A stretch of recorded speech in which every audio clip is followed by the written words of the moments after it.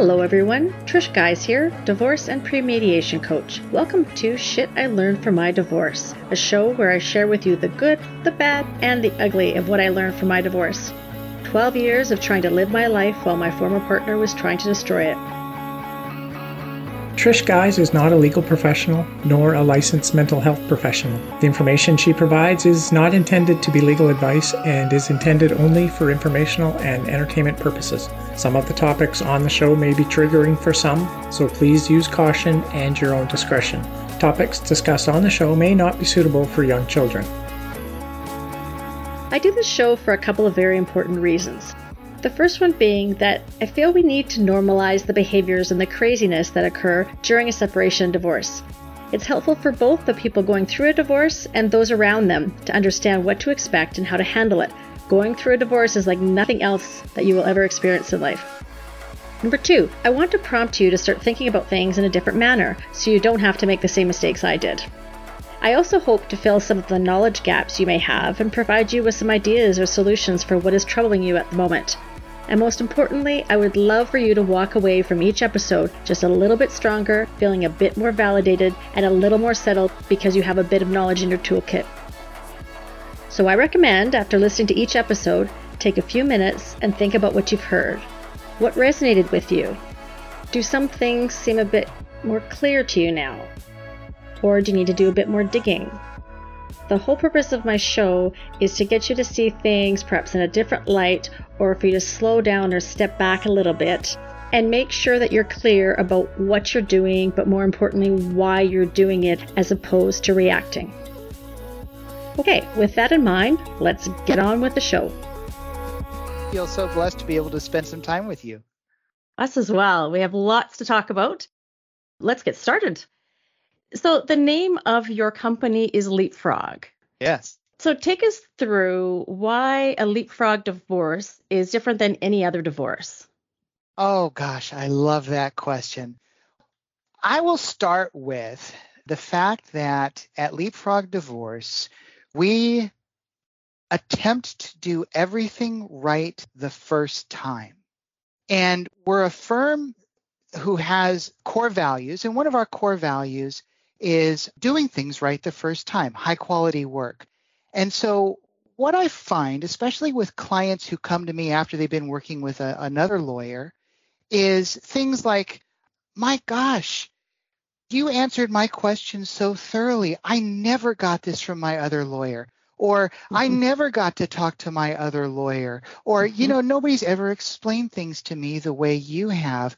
Or I'm so impressed with how quickly you turned around those documents. My gosh, my other lawyer took 2 or 3 weeks. And so having worked for other law firms, I saw intimately how they worked and the things that worked well and the things that didn't work well. And so I really wanted to start Leapfrog Divorce with the idea of this is a better place. We do divorce better by getting things done right the first time so that people don't have to spend money and time and emotional energy rehashing the same things or redoing the same things. Other things that make us different. Each client gets a legal team. So that's a lawyer and multiple paralegals. So every time they call, if somebody is available, they're going to be able to talk to somebody. Whereas in a lot of law firms, it's you call, you get the receptionist says, I'm sorry, nobody's available. Can I take a message? Well, 9 times out of 10, there's always going to be somebody available to talk to our clients. And I know, if I was one of my clients and I was going through the second most stressful life event I've ever experienced, and I get on the phone, I want to talk to somebody. I've got something going on that's important, or at least I think it's important to talk to somebody. And so we try as best we can to make sure that somebody's always available to communicate with our clients. The other thing we do different from other law firms is we put out a ton of educational information for free. YouTubes, these podcasts. I love to be an educator. I love to help people understand the intricacies and even the basics about divorce law in Florida. So I'm not afraid to put it out there. I'm not afraid to educate people. For those who want to have a do-it-yourself divorce where they represent themselves, I've got a ton of information out there that might be very helpful for them. And I don't make a dime off of any of that, but I feel really good about sharing information, free information with people. So that's another thing that makes us different. Another one is we're an all virtual law firm.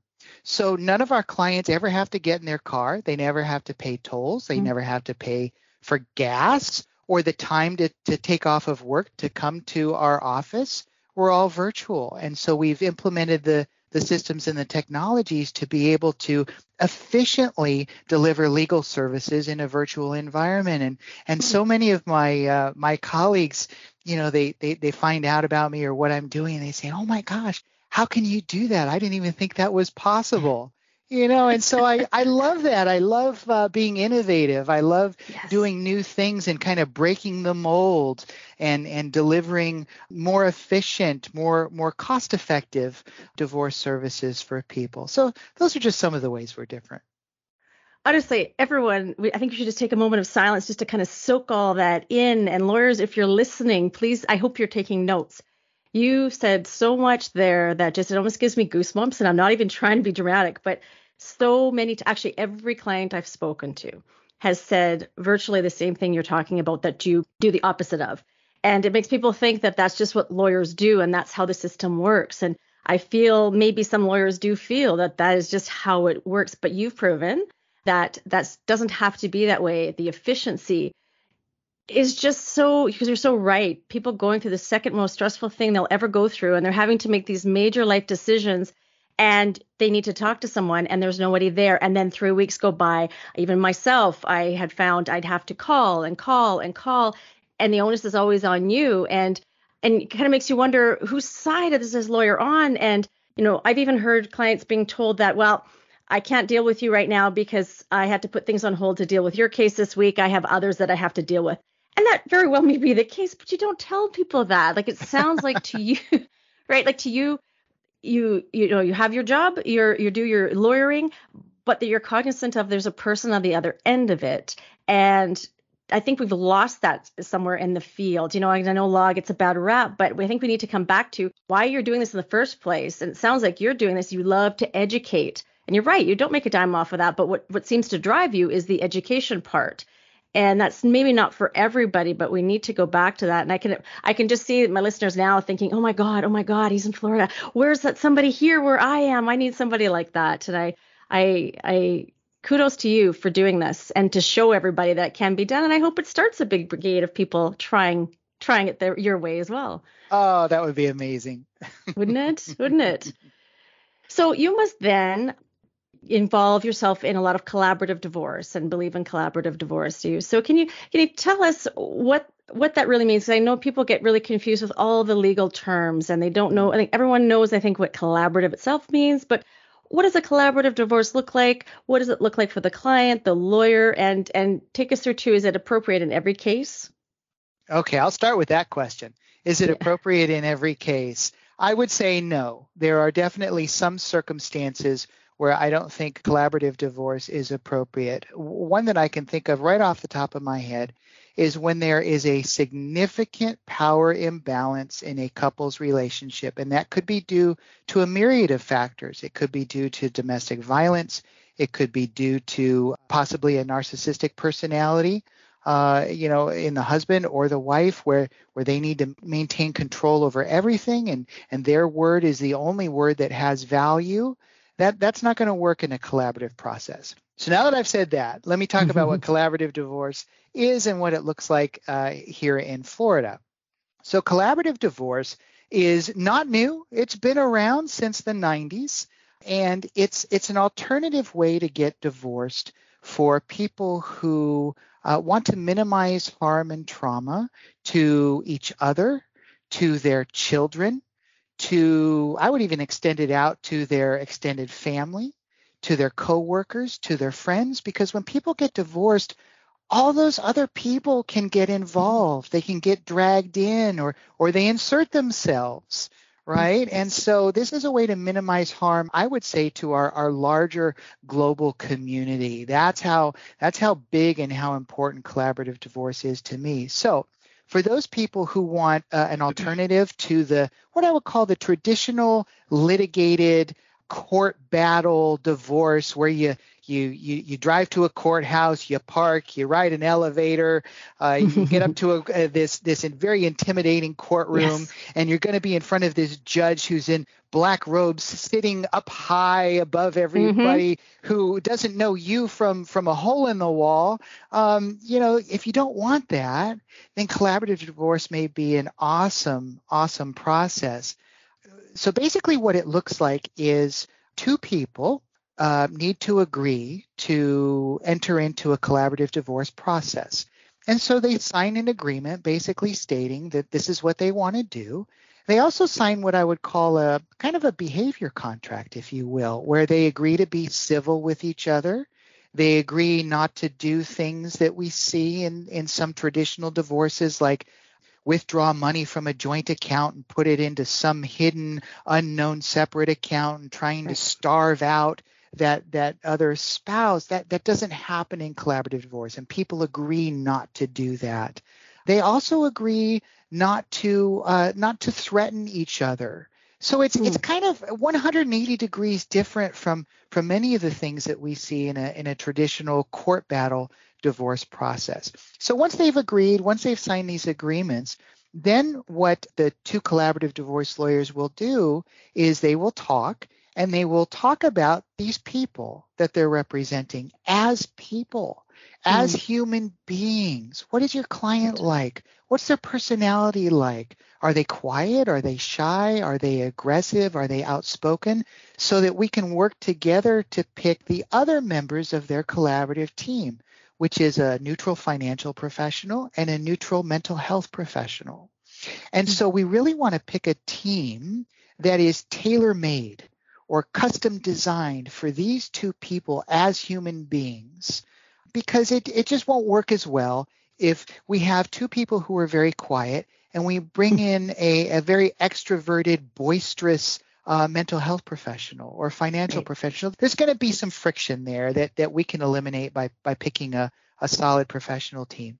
Now, that mental health professional who's neutral is what I would call the conductor of the orchestra, or the person who steers the ship. They're kind of the communication coordinator or facilitator.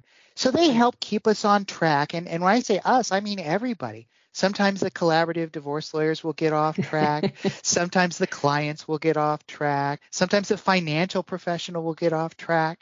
And so they're there to bring in the reins, minimize the heat if the heat starts to get too much, helping people to communicate in a way that brings about good resolutions, as opposed to allowing people to talk in a way that shame or harm other people. And the neutral financial professional is there to help each person, each spouse, understand what is their current financial picture. What kind of debts do they have? What kind of assets do they have? It's fully transparent. There's no hiding of assets. There's no going out and incurring a debt, like I'm going to go out and I'm going to buy a Ferrari and I'm going to call it a marital debt. Yeah. There's none of that. And so for those clients whom I've worked with who may have been in a relationship where they say, I don't know what we have. My spouse handled all of the finances. I don't even know what his or her income is. I don't know if we have any stocks. I don't know what our credit card debt is. I really don't know. So for people like that in that type of situation, the financial neutral is really a blessing, because the good ones will draw a picture, if you will, of what their financial picture looks like. Some of them will put Excel spreadsheets up on a big screen and they'll walk through. Others will use graphs or pie charts or what have you. And those types of financials that I say cater towards the learning of the clients, right? Do we have a visual learner? Do we have an auditory learner? Which one are they? And they can tailor their presentation on the financials to those people. It's worlds apart from those financials that don't take that into account. So in a collaborative divorce, the spouses have this team of people. They've got their collaborative divorce lawyers, they've got the mental health neutral, they've got the financial professional neutral. And so during the collaborative divorce, there's a series of meetings, what we call full team meetings, where the entire team gets together in a very non-threatening place. It could be somebody's conference room, maybe one of the lawyers, maybe the mental health, maybe the financial, someplace that's safe for everybody, where everybody feels safe. And we put together those meetings based upon everybody's schedule. So as opposed to a court battle divorce, where we're tied to the court's calendar and the court's availability, oh, you can't get in front of the judge for the next 6 months. There's really none of that. And so it's a lot more flexible. And I have found for clients that I've worked with who travel a lot for their careers, they can schedule better. They can be more involved in the process, as opposed to, I just got back from a month-long trip to Thailand. I'm jet logged, and now I have to appear in front of the judge at 9 a.m. and because that was the only date the court had. All of that is avoided. And so what I have found in the collaborative divorce process is it's much more of an informal negotiation process where everybody's voice has value. Nobody is shamed. Nobody is pointing fingers too much or making unfounded accusations. Those types of things don't advance a conflict towards resolution. And so we coach the clients on more effective communication, how to talk about something really difficult in a meeting where you're sitting next to your spouse that may be difficult for your spouse to hear, but communicating it in a way that they will better receive it, where they won't feel shamed, where they won't feel threatened. And so really it's more of a holistic process. It's more of a transformative process for people, because they can take a lot of things that they learn in the collaborative divorce process outside. All these communication skills that they learn, they can take to their workplace. They can take to their extended family, to their friends. And so I think it's just a beautiful thing. It really is. As you're sitting talking about it, and the way you articulate it is so different than what I normally see. And I just think even in cases where there is a power imbalance, it'd be lovely if every single case started off this way, where we had all the players, including the lawyers and everybody, buying into it, and everybody taking ownership of making sure we're not trying to re-traumatize or inadvertently re-traumatizing, because that is something that I see every day. And just talking about it, just getting an email is traumatizing, right? You get that pit in your stomach. But you're so right. The way you describe how we have to walk into the courtroom, and the balance of power is inherent there, with the person in the black robe sitting high, looking down upon us. And that the acrimony between the sides, as opposed to coming together mutually to find a resolution. And I know some people think, oh, that sounds lovely. But in essence, that's what we're all trying to do. Even in court, you're trying to find a resolution. And I just think it's more humane. And it focuses the attention of all the parties on what's important, as opposed to he said, she said, you did, I did. And what I love about that, too, is the financial aspect. There are people sometimes the mom, sometimes the dad, that isn't quite well versed in their finances. And I know a lot of people have, particularly towards women, been inadvertently shaming and saying, especially if you're a stay-at-home mom, don't give up your financial autonomy. And I really take issue with that, because I know I was a stay-at-home mom for a while and had 2 little ones under 3, and you can't do it all. And there's an inherent trust factor that you have in that other spouse. And so what that person needs is exactly what you described, having a neutral financial advisor who comes in and sees the numbers for what they are, not for who is owed what or anything, but depicts it in such a way that the end users, the people, can understand. I love that, because so often I think we forget as professionals who we're talking to, and they're not cookie cutter. And just as we want the parties to hear the other person's message, we want them to hear our message too. And I'm storing that in my brain too for when I work with clients, in terms of doing a better job of determining what kind of learner they are and that kind of thing, because it's something we forget as adults, and it's no different than when we're kids. And I love that. That's so astute. I think because people get quite afraid about the financials, because they're afraid of, oh my God, am I going to be homeless? How am I going to afford things. And just having the way that you've described it, having it done that way, I myself could see myself just ratcheting down the stress level and just feeling like, okay, I understand. This is just numbers, and somehow detaching emotion away from it. And I think it's beautifully done, and something that even in parties, or, like I said, where there's a lot of strife or there's a power imbalance, I think we as professionals, if we can try and focus more on that collaborative aspect, so we're not exacerbating it. I think that's a great Right. idea. So well done. But you mentioned the negotiating. You mentioned, I think it was on your website too, the negotiating with confidence, and that just hit me. And I wanted to talk about that. What does that look like? And take us through what that entails. Okay. So negotiating with confidence to me means doing a lot of preparation before you ever enter into a negotiation. And what that preparation entails is many things that I don't think people really think about, but I think about it. So it's things like, who's on the other side? What are they like? What's their reputation? Do they have any time constraints? And this could go for the lawyer on the other side. This could go for the client on the other side. Oftentimes it goes for both, to both for me.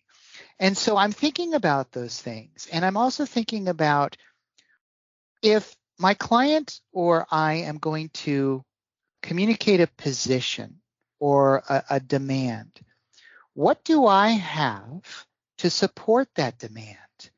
What case law, if you will, what other decisions have been made that I could use to help support that what my client or what I'm asking for is reasonable and is likely to be awarded if we go to a trial? And so it's walking in, having done all your homework, all your research, knowing what the hot buttons are of everybody in the room, knowing how to present a person's perspective or position in a way, and I mentioned this earlier, that will be better received by the person on the opposite side of that negotiation table. A lot of it is psychology. And so learning a little bit about how human beings make decisions, especially when they're in conflict. Learning about, when the tensions start to rise in the negotiation room and the temperature starts to heat up, what can you do? What do you have in your tool belt? How do you engender trust from the person on the other side of that table? How do you reach out to them with sincerity? I'm asking because I really want to know. I really want to know what your perspective is. And how is that going to help you in the negotiation? So it goes back to preparation, learning something about human psychology, and walking in knowing that you have prepared as fully as you can. You know that what you're asking for is not unreasonable. It might be on the upper end of reasonable, very close to unreasonable. Or if you're on an opposite side, it may be at the very low end of reasonable or unreasonable, but it's still, you've got some reason to justify it. And so that's walking into a negotiation with confidence. And really, it has all to do with preparation. Okay, now once you've prepared and now you're in the negotiation, and let's say the opposing party, your ex-partner, has thrown out a proposal that is just so outlandish and seems nonsensical. And of course, a person's natural tendency would be to say, "Are you nuts? I don't want to do that. I'm not going to give you that." Whatever. What's a better way of handling that? Because invariably, everybody finds himself in that situation at some time or other. Wow. So there's a lot of options. One option in my tool belt is to laugh. Just laugh and look at the person and say, now, how can you expect my client to do that? Right? Yeah. And then just leave it as silence. Don't say another word, and ask them to provide some type of reasonableness, some type of justification. And they may say something like, it's fair. Right? And It's fair. yes, the fair word. Oh boy, some people like the fair word, some people hate the fair word. Yeah. But that's another tool in my tool belt. I could respond instead of laughing and say, okay, well, thank you for sharing that with us. Help me understand from your perspective how you think this is fair. right? Especially for somebody who's come in to a negotiation or a mediation and said, look, all we want is what's fair. Yeah. Right? They've already put themselves out there. And so by just asking them, help me understand how this is fair, is not asking them to do anything that they haven't already stated they wanted. So that's another option. Another option is to use time on our side. So the way that might look is, this is very interesting. I think I'm going to need some time to review this and give this some serious concern with my client. So can we take a break for half an hour or so while I talk with my client? This works really well if I know that the person on the other side of the negotiation table has a time constraint, or they're really interested in getting this done now. They've got some kind of time pressure. It could be that they've got another meeting to go to. They've got to fly out for a business trip, or what have you. So I can use time on my side. So that's in my tool belt. I think those are great. I like them all because they do not give up power or autonomy, but they also still move you towards resolution and trying to find out what's driving the other side. But what I really love about it is putting the onus where it belongs, because so often we find ourselves responding, but then when we don't like that proposal, we're trying to push our proposal and push our agenda, or trying to prove our point, when in actuality, if we don't agree with that, they should be telling us, what's the rationale for that? And I love that. And I have to keep reminding my clients of that too, because we're so, especially when there's a power imbalance, we're so used to justifying our position or trying to prove to the other person their position's wrong when actually they should be giving the rationale. So that's brilliant.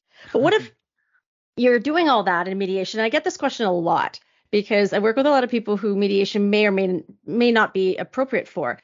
And so a lot of people I find are getting a bit jaded with mediation, in the sense that, look, we're not cooperating now.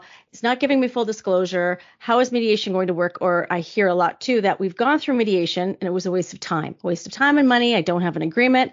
What the heck did I do it for? What's your thought on that? Okay, so I am a firm believer in mediation, and I will talk about where I find mediation goes wrong and where it's not as effective. I had a recent mediation where the other side came to the mediation, I would say, in my opinion, almost completely unprepared. Settlement proposals had been presented months in advance of the mediation, and the opposing side had not looked at them, had not considered them, and used the mediator's time and everybody's time to read the documents line by line by line. Boy. And 3 hours later, we got a counter proposal with some additions to the documents and some subtractions from the documents. And I thought, this is a complete waste of time. This is not what mediation is supposed to be. Mediation is supposed to be a time for the parties to come together, having thought about their situation, having thought about the facts on their case, having thought about the facts on the other side's case, having thought about the law and what that might mean to a judge, how a judge might see the facts and see the law. And so we come to mediation having done our preparation, and we can have an effective discussion about what matters to these people, what their goals are, what their interests are, and their respective positions, the merits, the downsides. We can rely on the mediator to help maybe obtain some information that we'd really like to know. Like, for example, one of the things I love to use mediators for is to get underneath the surface of what somebody says they want. For example, if there's a wife on the other side of the mediation table and she says, I want the house. And my client, the husband, let's say, doesn't know why she wants the house. I don't know why she wants the house. I might say to the mediator, could you go spend some time with a wife and dig underneath the surface and find out what's important to her about the house? Is it the memories? Is it the geographic location? Is it maybe the fact that her father, who's now deceased, gave them the down payment for the house, and that means a lot to her?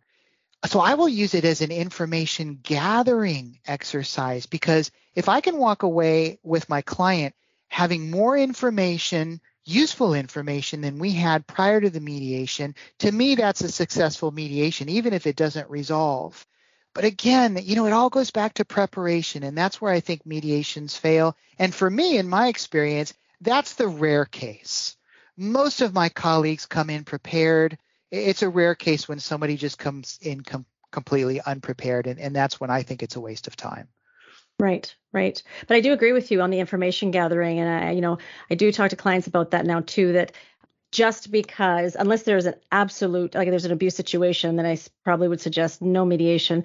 But in cases, even when you're not getting along, that doesn't necessarily mean it's going to be a futile effort. That it is a great opportunity to find out the motivations of the other individual with other parties involved, because when you try to do it just the two of you, I find, because I've sat with some clients, the couple, and they end up not talking about what the issue really is, right? It's the rehashing and it's all that emotional stuff. So in a room where you have other professionals that can keep you on track, and I love that you use a mediator for other purposes, because I don't know, I haven't really delved into it with a lot of mediators, but from my knowledge, I don't think a lot of them do that. And I think what a great way of helping the room and knowing their audience too, and even in terms of how they learn and what the story is. And I think it's so hard. I know there's this premise that with law and lawyers and judges, they don't want to hear the story, they just want the facts. And I feel like we've gone too far that way. It's really hard to judge the facts without the context. Right. Yes. And I think that's it sounds like you're getting at, is that in every aspect of what you do for your clients is to create context, because also that does help with the validation. So often, again, I hear, and I experienced it myself many years ago, where everywhere you turn, there is no validation. And we don't need validation to say, yes, I believe you, for us to believe it. But it's a constant feeling of dismissal. And I think, yes, how you're describing it is not. In fact, it's, I understand and I hear you, and this is how we're going to work with it, as opposed to just let's just deal with the facts, Right. And I think that's something that really I think professionals need to understand, but also clients too, that you need to advocate for yourself for that. And if you're not getting that, then perhaps you need to find another professional elsewhere, because it can be done. You're telling me from what you're describing, and it resonates with me, because it can be done. That's not the nature of the profession. If you were a lawyer, you don't have to be that way. It can be a choice. Right. Yes, and absolutely. I think it's so important. So important. So if we can just keep focus on the mediation part for a second. And I find that people have difficulty with apologies. And I know you talk about this on your website too. And what I thought was interesting is apology in business. And I thought, wow, back to what you said earlier, is that a lot of these communication skills you're talking about can be used everywhere in your life. And so I want to talk a little bit about that, about apology in business, and what should apologies look like? Okay. I'll start with that one. So it's unfortunate that I think most of us go through our life experience and our education never having been taught or never been exposed to what a good apology looks like. We seem to absorb our approach to apology from what we hear. And what we typically hear is not a good apology. And so I'll just give some quick examples. A not good apology is something like, well, gosh, I'm sorry if I said something that offended you. Not a good apology, right? Yes. Or something like, okay, God, I'm sorry. That's not a good apology. So what does a good apology look like? Well, number one, it has to be sincere, because most people have really good sincerity radars, if you will, and we can pick up on somebody who's sincere versus insincere. So it has to be sincere. And it starts with admitting and taking, or acknowledging and taking responsibility that I did something that caused harm or injury to this other person. I know what I did, and I am sorry for doing that. So that part might look something like this. I want to apologize to you for what I said yesterday. What I remember saying yesterday was that you don't have the brain capacity to understand what it is I was trying to communicate. And I recognize that that hurt you. That was hurtful what I said. And I am so sorry for saying that, because I value our relationship. And I promise that I will not say anything like that to you again while we were still in a relationship. So I went a little bit further than just, acknowledging what I did. And that next part that I did was making a commitment to that other person. I'm committed to not letting this happen again, because I've seen how it has damaged our relationship, which is important to me. So I commit that I will never do that again. Those two things, acknowledging what it was you did that hurt this other person and committing to never doing it again, are massive in an apology. And, do we hear that a lot? No, we don't. No. Are there examples of good apologies out there? Yeah, you can find them. You can find them in sports. You can find them in business. You might be able to find them in politics. I'm not exactly sure, but they're really out there. Yeah. So I think that's so important. Go ahead. I was just going to talk about how this might look in business. And so, businesses often enter into agreements and contracts with each other, whether it's licensing or something else. And oftentimes when somebody doesn't do what they're supposed to do, automatically the legal team of that business or corporation jumps into action, a breach of contract, and they demand letters and this and that, when it could have been solved with a simple apology like, we are sorry for not delivering on our commitment that we made in our contract. You are absolutely right that we promised to deliver, XYZ widgets within 20 days, and we were late. We are so sorry. We've made some changes to prevent that from happening again, and I'm making a commitment to you today, because I value our relationship, that will not happen again. So, that might save a lot of conflicts. What a game changer that would be, because I know so often we've all heard the apologies of, even I'm sorry, and not even in a snarky way. But my question always is what are you sorry for? Because I'm not so convinced that we're on the same page in terms of what the transgression was. And, I think that holds a lot of power from what you're saying for the parents out there. Because I know I've had discussions with some clients about how important it is to apologize to your children, because you are not perfect. No parent is, divorce or otherwise. And you need to be exactly what you're saying. Our children, we model things for our children, whether we mean to or not. And we need to model that we make mistakes and it's okay, because kids have this notion that we're all knowing and that mom and dad know everything, right? And so they have no idea. Thank God they think that, right?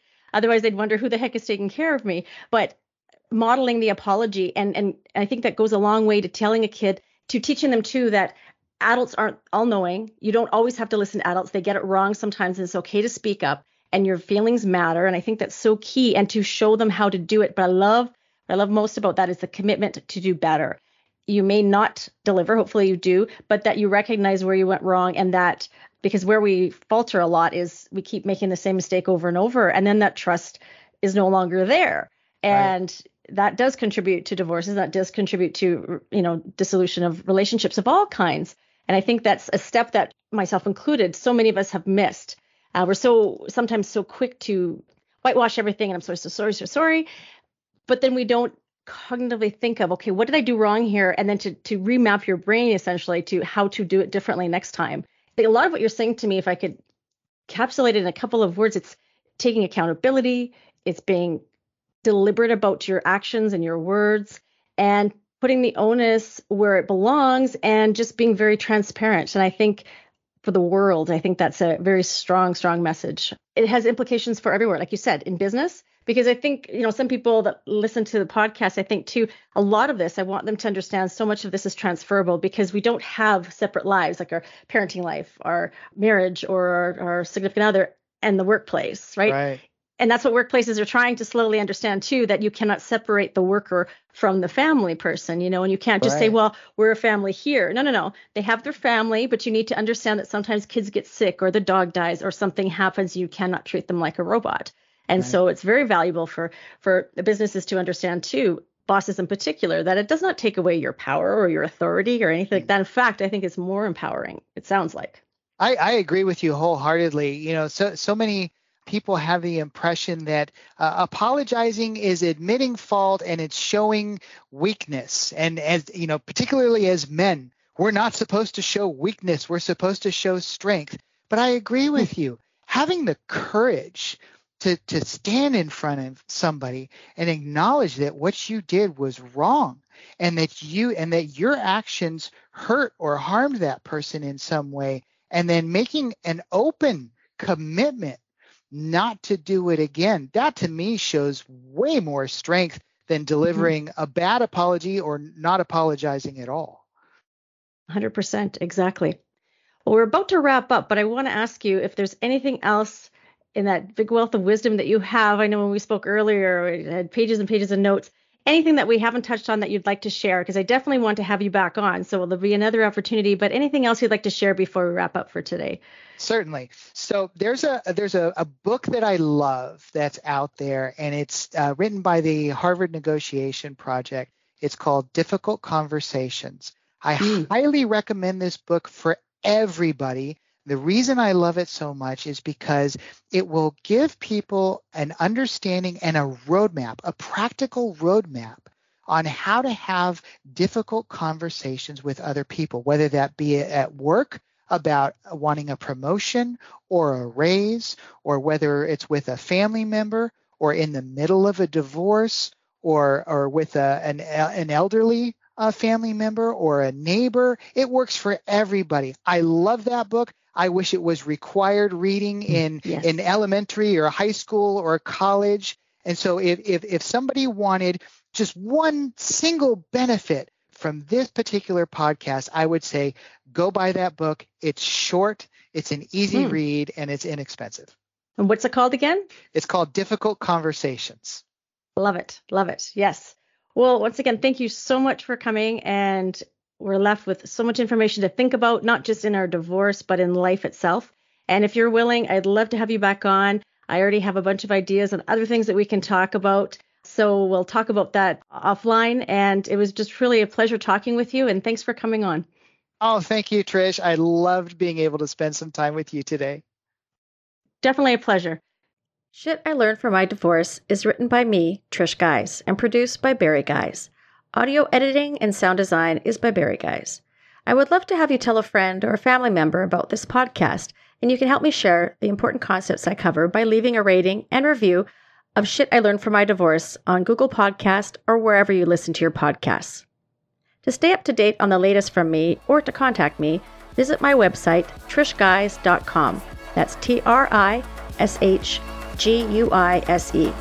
You can also find me on Twitter and LinkedIn at Trish Guys, and on Facebook and Instagram at Trish Guys Divorce Coach. Thank you so much for listening, everyone. This has been Shit I Learned from My Divorce with me, Trish Guys, divorce and pre-mediation coach. Until next time, be good to yourself and to your kids.